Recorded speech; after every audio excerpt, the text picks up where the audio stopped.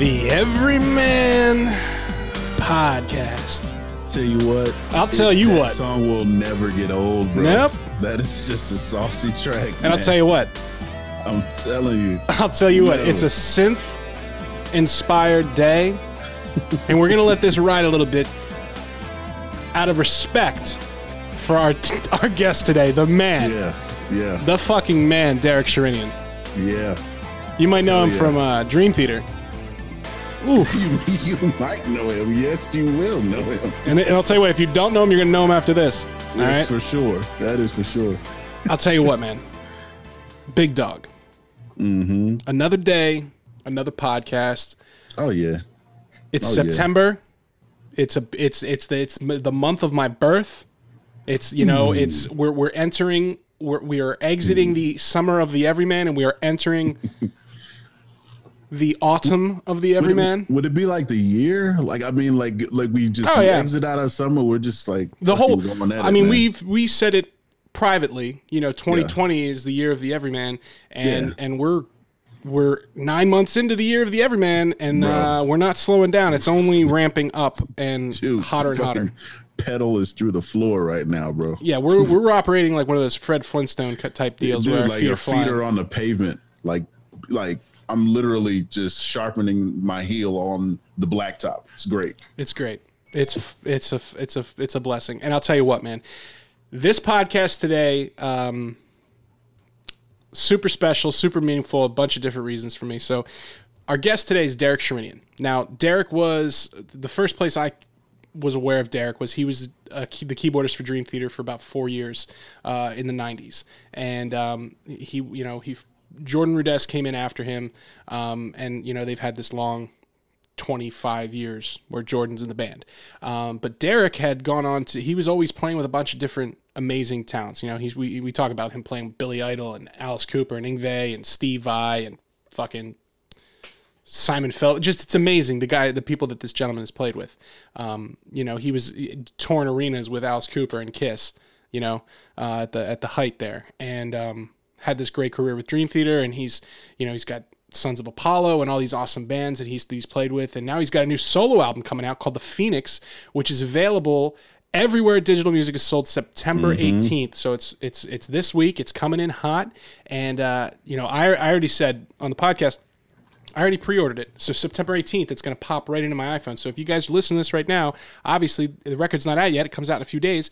Go ahead, pull up that Apple Music, pre-order this record, and then, you know, on the 18th it'll be there.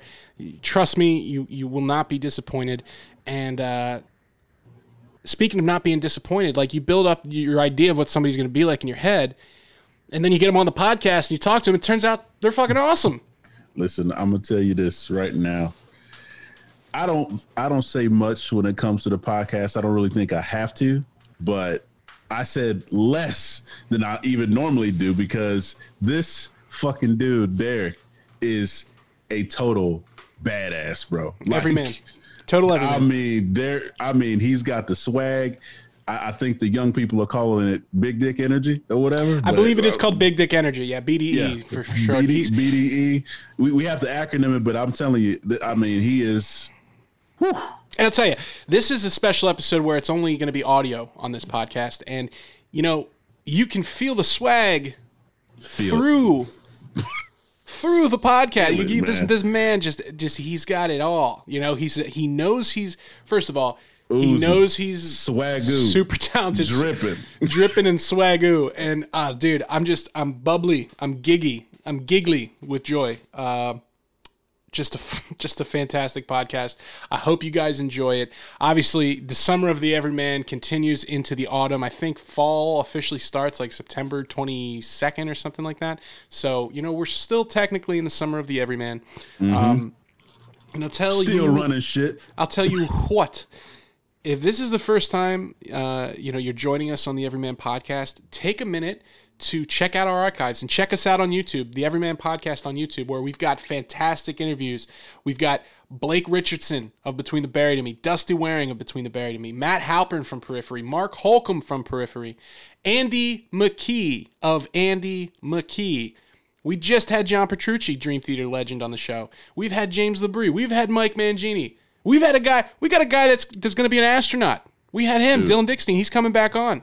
It's like all Madden right now. NFL. It's like all Madden. NFL legends, music, Kenny Arnoff, Rock and Roll Hall of Famers. I mean, you name it, we're bringing it to you every Wednesday on your podcast app of choice and sometimes on YouTube. So check us out. Give us a subscribe on the Everyman Podcast on YouTube. If you're listening for the first time, follow us.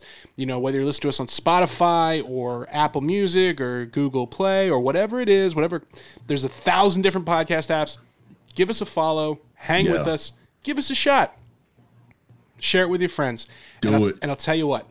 If you don't enjoy this interview with Derek Sherinian, you must not like to have a good time. So I think we just kick it to the dog. Just kick it to him. Let's go. Derek Sherinian, here we go.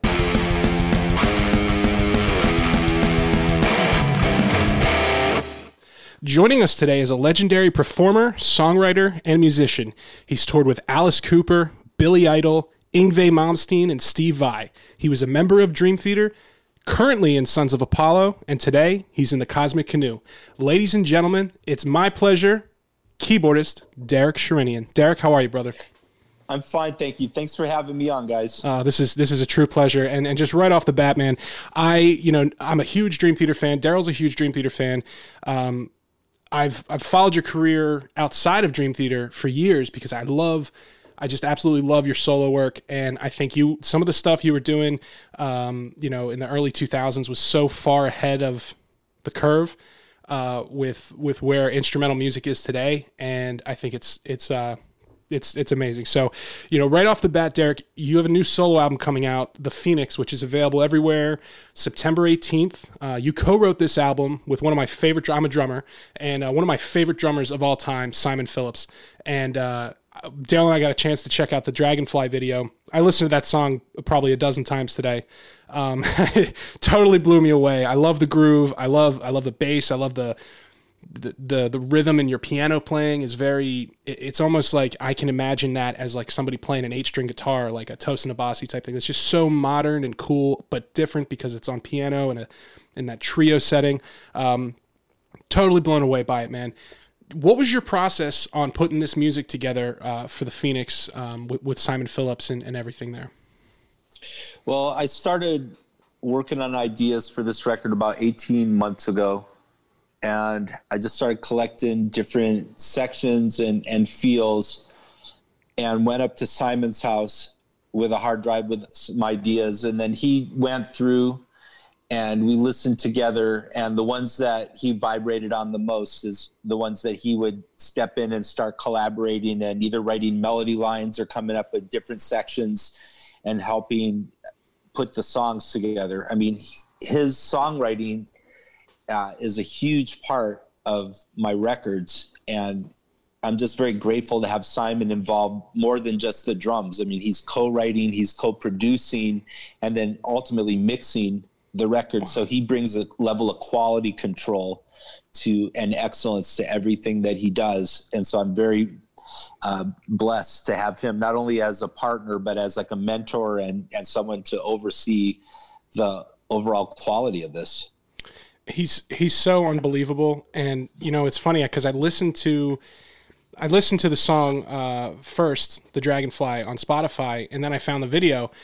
And I'm listening to the drums, and I'm like, man, this sounds familiar, like this groove that I'm hearing. Like I feel like I know. I thought it was like, it sounds like Steve Gadd or something. Like, who is this? And then when I'm watching the video, I'm like, oh my god, it's Simon Phillips. How could I not? And when you talk about here's the thing. My ears have evolved. Like since I was in Dream Theater, my ears have evolved. I played with the very best of the best on all the instruments, and I need to hear that greatness around me on all the instruments on my music and the records. And Simon is just, to me, the best of the best when it comes to drumming. He can do anything, groove, rock, R&B, I'm sure if he wanted to do death metal, he could. Well, that's the thing is that I first became aware of Simon in 1980. And two of my favorite records of that year was the Michael Schenker record and then also Jeff Beck there and back. And Simon was the drummer on both of those records. And what struck me was that he played both styles effortlessly, so great, but then you can identify his style and personality. And to me, that's the most important aspect of any musician. I mean, there's guys that can play technically all day long, but they have no original style or identifiable vibe to their playing. And that's, you know, I'm attracted to players like that. If you look at all the guys that are on my records and my solo records, everyone has distinct signature styles on their instrument. And that's what I strive for on my keyboards. And I know you mentioned Jeff Beck there, and I came across an interview of you where you're talking about your solo style. And one of the things that I love about your playing, especially in Dream Theater, and you know, this isn't to compare and contrast to any other keyboardist in Dream Theater, but your solo style is very much guitar inspired. And you mentioned Jeff Beck as being one of your main influences. When you're writing, are you, because you're, you know, like you said, you surround yourself with these great musicians, are you writing from a like in your head, are you hearing piano, are you hearing synth, are you hearing guitar, and then you're kind of translating it? I hear everything at once. It's like I hear, depending on the vibe of the song, like when I was writing Clouds of Ganymede, I was hearing Simon's drums always. That's always the drums I hear. But then I heard on bass Tony Franklin, and I heard Steve Vai on guitar. And as I'm constructing this song, I know how it's going to sound because I know who's going to be playing on it. And that really helps me in the writing. So basically, I'm at a point in my artistry where I'm only limited by my imagination because I have access to all the very best players and all the people that I want to work with. And so there's no corners being cut artistically. Yeah, you know, I was thinking about that when I was looking at just some of the names of people you've toured with over the years and just the guys that have been on your solo records. It's like you must have the most wild Rolodex of people to call upon when you have an idea. So that's got to make the creative process really enjoyable for you. It's really great. And the Rolodex, I love that term. I haven't heard that in 40 years or whatever. But, there you go. But it's constantly growing, and I'm constantly meeting new players and making new relationships, and it's growing. And I always want to take it in new directions. Yeah, you really, I mean, like I said, the Dragonfly really caught me like flat-footed because it was just not what I was expecting when I put it on. And speaking specifically about the bass, that like kind of double bass line that he's doing there on that track just fits so tightly with Simon's groove, and he's kind of playing a little bit behind and grooving. And then, like I said, the rhythm in your piano playing there is so.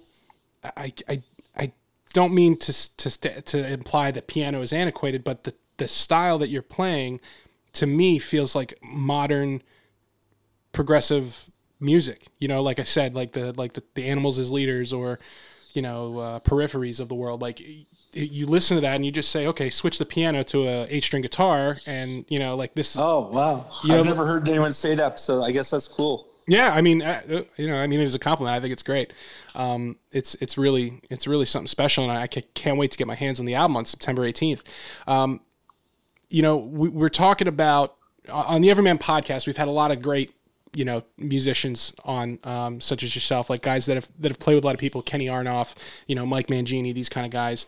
And one of the things that I find so interesting is their ability to kind of hop in and out of different groups and different egos. We all know, you know, whether it's sports with Daryl in the NFL or, you know, musicians, everybody kind of carries an ego around, and learning to work with other people is always kind of it's a task in and of itself. And like, again, when you look at that, like just take Sons of Apollo, for example, you've got a band where yourself, Mike Portnoy, Billy Sheehan, you know, and Bumblefoot. And it's like guys that are star attractions in any other band all coming together to create music together. What do you think is the secret to your success in being able to collaborate like that with so many different people? I don't know, but the lineup that you just mentioned is like Bush League compared to Black Country Communion egos. Those are like Major League New York Yankee. That's a whole different level. But wow. No, it's all fun. And people that have the biggest egos a lot of times are the best players, and they have egos for the reason, because they're special. And so what you have to do is, when you have a bunch of special people in the same band, you just have to navigate through it and come to an understanding that, yes, all of us are great and we can all do this on our own. But if we can humble down a little bit and band together, hence the word band together and try to achieve a common goal, we're going to all benefit a lot more if we team up rather than fight through this and make it a miserable experience. And I think it takes many years to get to that realization, but then you have to ask yourself, is it worth it to go through it? Because it's a pain in the ass playing in a band. It really is. You're dealing with a lot of different attitudes and neuroses and egos, as you said. But in the end, it's a lot of times the best music comes from that. You know, they say the most beautiful orchids are sprung from manure. That's true. That's awesome. That's awesome. So Derek, can you just answer a question for me? I want to know, like, how can I put this? How do you navigate all of the egos that come with being in a band and then make something so magical? You just have to. I mean, at some point, the songs have to be written, and the producer, whoever that is, has to make the final decision, and you have to respect the position. And in Sons of Apollo, Mike and I are the producers, and in the end, we make the final call of, you know, how it goes. But it is a band effort. Everyone is writing, but at some point, someone needs to make a call. And then when it goes out on tour, Mike writes the set lists and is in charge of a lot of the presentation. That's his forte, and that's, you know, what he is passionate about doing. So everyone needs to figure out, you know, their roles, what they do individually, and then what is your role collectively. And in the end, we all want to be great on our instrument and deliver a kick-ass show to our fans and leave a great reputation in every city that we play, that it's an amazing live act and people are going to want to come see it and buy the records. So we all share that common denominator. So that's how you navigate through the egos. Wow. Well, I'll tell you what, you know, again, talking about the quality, the level of excellence that you've been around, you know, Daryl and I were talking about this earlier, you know, whether it was in a hired gun capacity or like a full-time member, like Sons of Apollo or Dream Theater, you've played with so many talented people. Is there like one person that you think you've learned the most from, or maybe you were the most impressed by their just ability, and just like who do you think had the most impact on you and impressed you the most? Fortunately for me, I can honestly say Simon Phillips. Really? And yeah. And so being able to make these records with him is so awesome for me.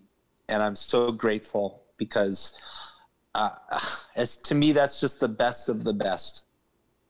And I'm just very happy about that.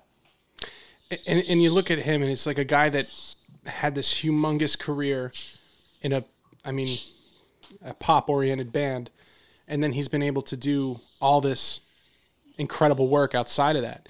And it's like some very few people can have their cake and eat it too. It's like John Mayer in a way. Like somehow John Mayer got to be like the guitar sex symbol and also have a blues trio. He has the cake and eating it too, and all the dinners and everything. He's got it all. John Mayer. Jesus Christ. Yeah. I mean, come on. You know what's funny about John Mayer? So in the town that I live in here, when I was in high school, our rival high school, the Pennsbury, they always bring in a big celebrity for their prom. And It was like when John Mayer was first coming out, and they somehow booked John Mayer to the prom. So and I had friends that were at this prom. They had girls, like they literally had to escort him out like he was the Beatles in and out of the building, because they just there was teenage girls literally throwing themselves in their prom dresses at him. And it was like insane. And wasn't he like a guy that went to Berkeley, like Yeah. a Berkeley guy or something? Right. And I was saying Jesus. that we just had John Petrucci on the podcast, and I said to him, I was like, nobody gives John Mayer any shit for going to Berkeley, but like anybody else that goes, it's like, oh, look how pretentious you are. Nobody's escorting John Petrucci out the back door because chicks are waiting. So That's conversely, true. that's the flip side, right? Yeah, it's just like I said. Some people have their cake and eat it too. I got to respect it. But Simon Phillips, in a way, to me, I think is like that. Because I see him playing with these humongous stadium tours, and then coming and doing a project like this. Not that yours isn't, you know what I mean. But I love him though, but his attitude is fantastic. And he said to me, I think it was about 5 years ago. He goes, Derek, I was in the grocery store. I'm not going to do this.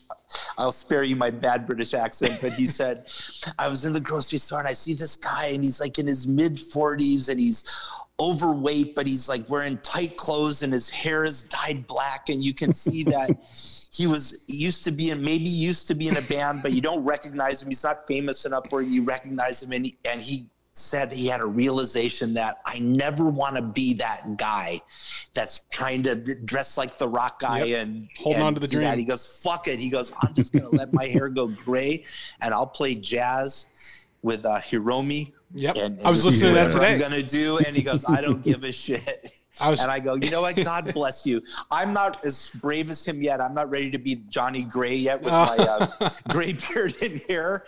But as far as the rock clothing, I just wear like jeans and I keep it real simple. I don't fucking try to get cute and play dress up. I really just keep my weight cool and keep it mellow. But yeah, someday I'll let the hair go. Let it all go. I'm right? not quite there yet. It's funny you say that because I'm sure you've been to NAMM many times, and every time I'm out at NAMM, I always kind of chuckle at seeing some of those guys that are like, they probably were in bands, like you're saying. They're a little chubby, whatever. They got the jet black dyed hair, and they're like, now they might be in the retail end of it or something. And I always said the same thing, like you gotta know when to fold them. Oh yeah. Well, what was great about NAMM years ago, 30 years ago, it used to be more elite. Now they sell tickets to the general public. But before, the only people that could get into NAMM were either the equipment company, the gear companies, musicians that were successful, or the regional music stores from all over the country that are there to do the buying and marketing for their music stores. So these people, for them, that was a huge deal to fly in from Tuna Fish, Wyoming or Indiana or wherever they're from, and they would all show up to LA ready to rock with the mullets. Yep. And all of them had the same mullet haircut, and I used to love go mullet watching. Yeah. At NAMM, and some of these people, it was fantastic. It's like, oh, look over there. There's a Kentucky Red, where the guy would have like the red hair and it would be down to his back, down halfway down his back. But it's like party in the back, business in the front. I love it. Yeah, and it's true because the first year I went to NAMM, I think it was 2015, and it was still like invitation only, and you had to be a sponsored. That's how I was there, as being a sponsored artist. Drumlight, shout out to the Drumlight boys, and Promark. But now, like this last year when I went, it was like there was like thousands of children running around, and I'm like, what the fuck is this? Like I can't. Like what are you doing here? And then it's very weird. Like young girls, like very young teenage girls, dressed in a weird way, and their parents taking them from booth to booth, and then like social media them to like they're like trying to get them to the next, the quote unquote next level or whatever. And it's like from somebody who's been in the business, not at your extent, but like I know what's going on there, and a lot, and to see that, like I can't imagine bringing my like 13-year-old daughter to NAMM and then parading her around to every booth of musicians to be like, hey, check out my daughter doing this. It's like it just seemed very strange to me. Not my scene. I don't go to that shit anymore. I quit doing that many years ago. Yeah, you're kind of like, I don't want to say off the radar, but it kind of snuck up on me, this new release. I mean, you've kind of, you have a social presence. You're online. You do things. You tour. But how do you feel about like the posting content, you know, and putting your music out there. Is that something you're into? Like in what capacity? Well, I mean, just, you know, instructionals and, you know, I've seen there's some interview videos of you kind of talking about your playing and stuff, but I don't see like, I know like a kind of a popular thing now is people just posting videos to Instagram of them playing all the time, you know? Well, I post myself. I do like a lot of different things. Like sometimes I get bored and I'll learn Van Halen solos and I'll record myself and post it. And then other times, it just depends. I mean, I think it's cool. Absolutely. I think fans like to hear what you're doing, and if you're doing something fresh in your studio, I think people want to hear it. Yeah, and I know some artists we've had on, they feel like they don't want to put something out there that's not finished. I can totally understand that, you know. Whatever. You know what? If you can play and you're a badass, you should just be able to pick up your instrument and throw down and not worry about it. There you go. I love that. I love it, dude. Derek, I love your style, man. You're the man. Dude. You were too cool, brother. Let's quit fucking around here. I mean, if you can play, then you don't need all the post-production. Yeah. Oh, man. I'm going to cut. That's a soundbite right there. So I want to talk to you about Dream Theater a little bit. Sure. You know, Daryl and I are blessed enough to have been welcomed into kind of that inner circle with them and hang out and be friends, and they come on the show. And so that from a fan perspective, it's been crazy for me to kind of, like I said to Daryl last week, like if I could go back in time and tell 15-year-old myself that, hey, you know, you're going to have Derek Sherinian and John Petrucci and Mike Mann, all these guys, and it's like it would have blown my mind as a kid, you know? Yeah. And part of the, I don't know, the grandeur of progressive music is that majority of the fans are musicians, or if they're not musicians, they're extremely passionate enthusiasts of music. They're a little bit more, I don't want to say educated on music to sound like it's a snobby thing, but it's a different type of person that listens to Rob Zombie probably, or, you know, Billy Idol that's listening to Dream Theater or Sons of Apollo. There might be some crossover, but you have a very kind of distinct, right, and this passionate fan base, and Dream Theater is no exception to that. You know, Yes was the first band I fell in love with, and we're going to talk about Rick Wakeman here in a minute. But you know, Yes was kind of one of those bands where they had two different eras. You know, the Bill Bruford era, and then, you know, Alan White, and then Rick Wakeman, and then all these other guys, Igor Korshev, and all that stuff. And people like get snappy at each other over who's the best. And you know, the time that you were in Dream Theater, from an outside perspective, you know, that's some of my favorite Dream Theater music. Like when I look at the whole catalog, like Hell's Kitchen is something that I listen to all the time. I absolutely love that song. Lines in the Sand is another one. And I bring those up because, you know, those are songs that you like, the most notable parts of those songs pretty much. Like those were your contributions. Right. You know, and I heard you talk about that. Those were your favorite? I mean, those are two. Yeah. Hell's Kitchen is one of my absolute favorite Dream Theater songs, period. Oh, cool. Nice. I would say top 5 for sure. I listen to it all the time. Wow. But Falling Into Infinity in general is one of those albums that it took me a little bit of time to appreciate it. And how do you feel about kind of your place in the history of Dream Theater and how the fans kind of perceive things? Like, do you feel good about that? Does it bug you? Like, how do you feel about your time in Dream Theater, like from that side of it? Well, it's weird. I mean, if I look back at it, Dream Theater was a type of band that I would have never listened to. Okay, I wasn't into progressive rock. I was not familiar with their music at all. And when I went in to audition for that band, the whole Seattle movement had just come in, and I was doing my second tour with Alice Cooper. No, I just finished with Kiss.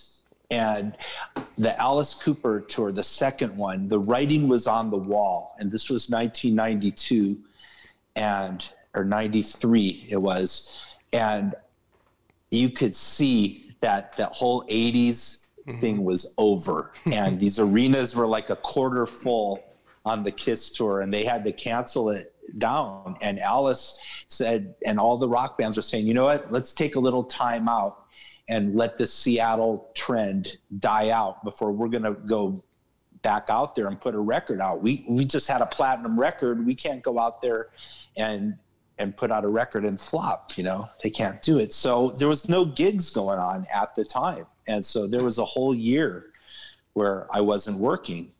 And then I hear about the Dream Theater audition through my friend Al Petrelli, and I went in to play. And I remember that there was 3 keyboard players. We weren't all there at the same time, but it was Jens Johansson, Jordan Rudess, and myself. And the way it worked out, Jordan was their first choice, and for some reason he turned down the gig. I'm not sure what the reasoning was. And so I was the second choice. And I told them, I go, guys, this music, and I'll say this, when I went in for the audition and I heard the music, I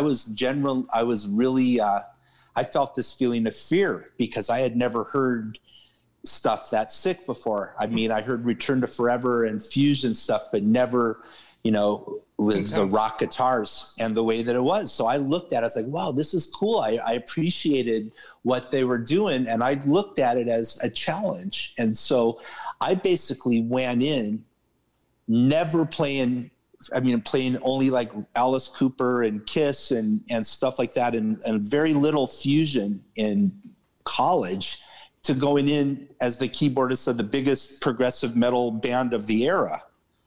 And I had to learn all of that material that I'd never heard before, like 2.5 hours of odd time signatures and 20-minute songs in like a 2-week period.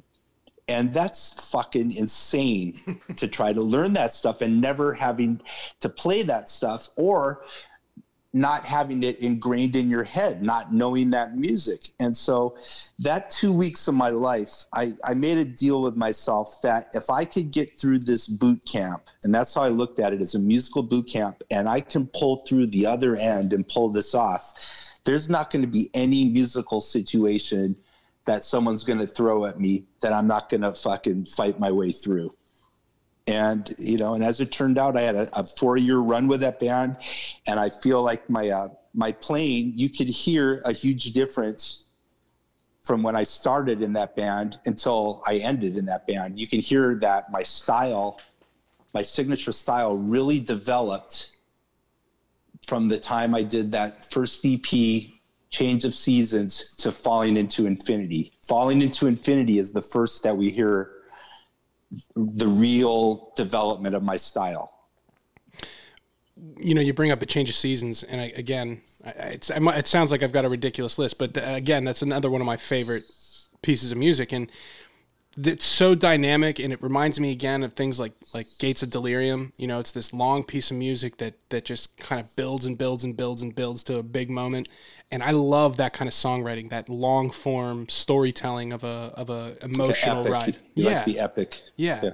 That's what I fell in love with, again, like Gates of Delirium, and you go back and you listen to those old Yes records and like the organ sounds and some of that. And I hear, when I listen to, I was watching a video of you in Portnoy and Tony McAlpine playing the Change of Seasons and Acid Rain and something else. And I can hear that influence echoing, from the past, and then hearing it now in the future, like it's still great. And I definitely would imagine that as many talented people you've played and toured with, like getting up on stage with a guy like John Petrucci and John Mayung every night had to have been like just amazing in itself.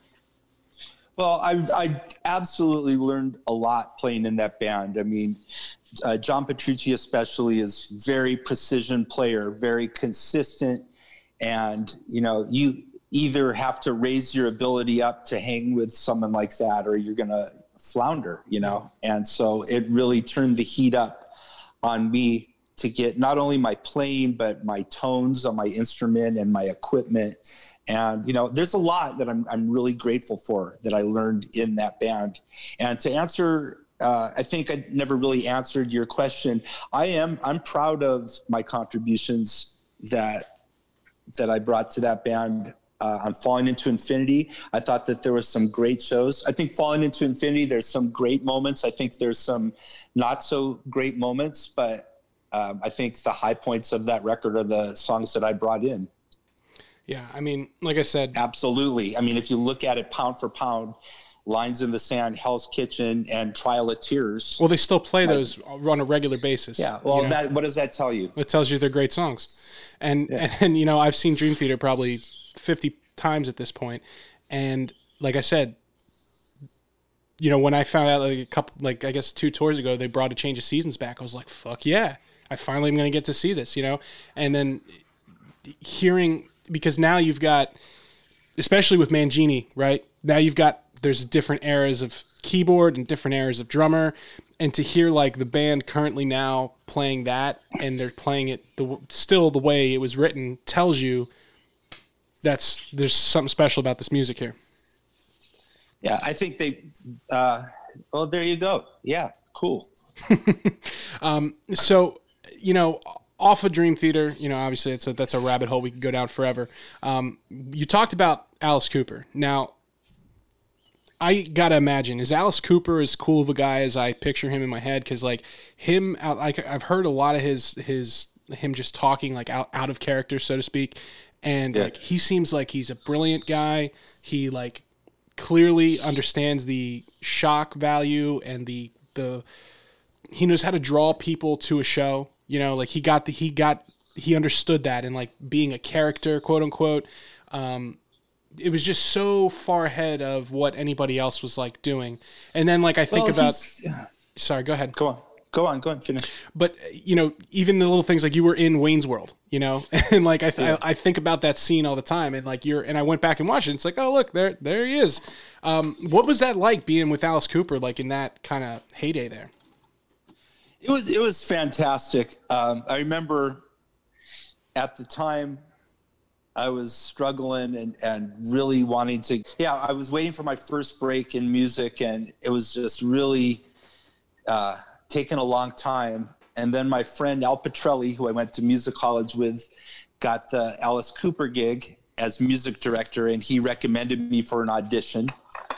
And so I went down to audition and got the gig. And I remember that was the most high I've ever been in my life, just getting that first big gig. And it was just like such validation, and it was a culmination of all the hard work and all the obstacles. And now finally I went from one day I was Derek Sherinian from Santa Cruz, California, to Derek Sherinian of Alice Cooper Band. And that made a big difference to my headspace and mindset, and also everyone else's mindset, the way I was viewed.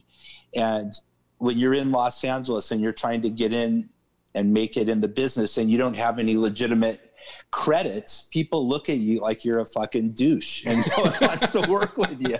And that's just the way it is until you get that first big break. Right. And so it's I remember though, the funny thing was I felt like once I got that gig, it's like, you know what, I've made it now. I'm a rock star, and I'm never going to have any more struggles again. It's a fucking free ride for me. Yeah, I bet. Easy ride. And then now it's like 30 years later, I'm it's the same shit, you know? Yep.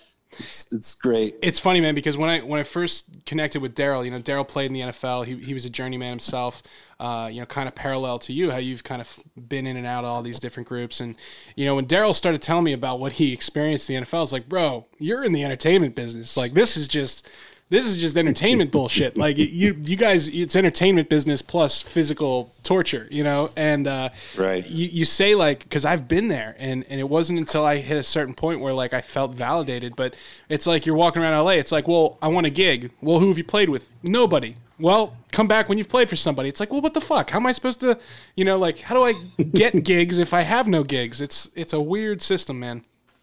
Yeah. No, it is. But that's the beautiful thing about it, though, is as you mentioned, you know, your friend that kind of put the word in for you, and we talk about that here with a lot of our guests, is like the networking aspect of music or sports or just professional, you know, business. Like that is the thing that makes it, because everybody's talented at that level, everyone is a shredder at that level. You know, the difference is like, do you know someone? Does someone like you? You know, and if people don't like you, they're not gonna give you that little, hey, you know what, I got an audition for, why don't you come try it out? And that's why it's so important. We always say, like, you know, shine your light on people when you can, because you never know when that's going to come back around to help you out. It's very great advice. Amen. Amen to that. So, winding down here, Derek, the Phoenix is available everywhere digital music is sold, coming up on September 18th. And I've already pre-ordered mine, so that way I get it automatically right in my Apple Music. If you guys listening, do that, because then it's like a musical surprise when you wake up on the 18th and you've got that fresh Derek Sherinian. Yeah, I like that. Yeah, a little musical surprise, because you buy it and you forget. You spend your $10, you move on. Then hey, look at this sweet album. Yeah.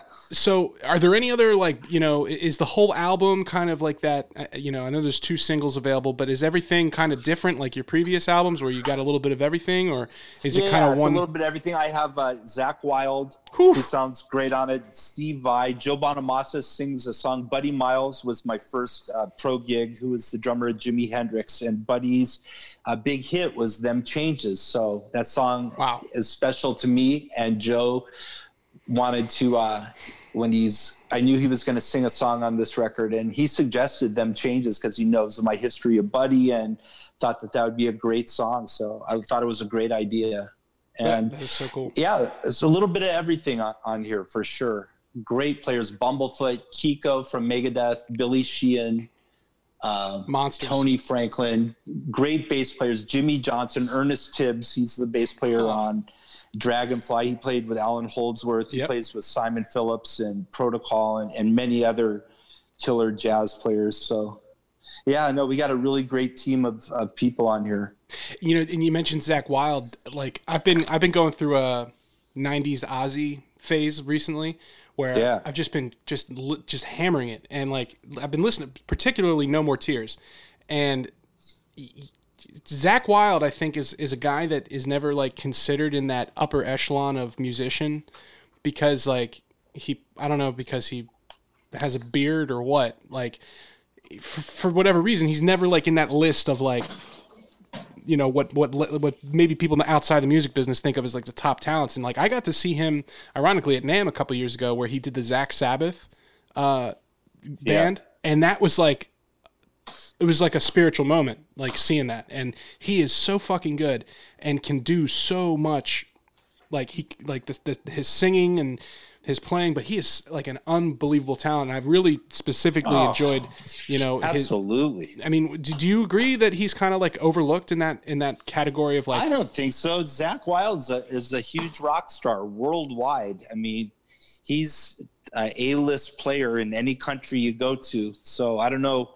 Anyone that's overlooking him is fucking must be pretty tall, because seriously. Yeah. I mean, is he thought of as a different light? Is he thought of as like this virtuoso? Right. That's kind of what I mean. Like that's kind of what I mean. Other guys know, but that's not what he does. I'll tell you what, I'll put Zach Wilde up against any of these prog metal guys as far as power and mightiness. It's all about, on stage, it's like such a powerful force when he's up there. It's like Loki or Thor. Yeah. You listen to that amp. He commands your attention. It's just fucking his dominance, and I'd rather have that. And also, even if you're not looking at him, you hear the way he plays on record, it's him. Every and time. It's just total power and attitude. He lights it up like a killer actor will light up a movie screen. So I'll tell you what, style beats speed every time. But if you got style and speed, then you're the king. And he is the king. He commands his audience. So, Derek, this has been seriously an absolute pleasure having you on, man. It's so great to get to. The pleasure's mine. Thank you, guys. I appreciate your time. It's Thank great. you. And just real quick, man, where can everybody keep up with you on social media? What's the best way to kind of stay involved in what you're doing? Best way is on Instagram and on Twitter. I'm very approachable. I just wanted to add really quickly, I've been doing a lot of keyboard sessions since the COVID, all the tours have been canceled. I just played on Michael Schenker's record last week, and then I did a couple tracks for David Coverdale a few months ago. And I've been doing a lot of sessions for a lot of up and coming artists as well. And I'm loving it. It's great being at home and playing on people's records from all over the world. So anyone that wants to reach me, I'm very approachable on Instagram and on Twitter, and I'd love to hear what you're doing. Well, I'll tell you what, I'm one of those guys. I was just watching Curb Your Enthusiasm. Don't make an empty gesture. We're working on the Everyman All-Star album. It's going to be featuring a lot of our guests on the show. So I'll take you up on that for sure, my man. All right, man. Hey, great talking to you guys. Have a wonderful day. All right, Derek. Take it easy. See you.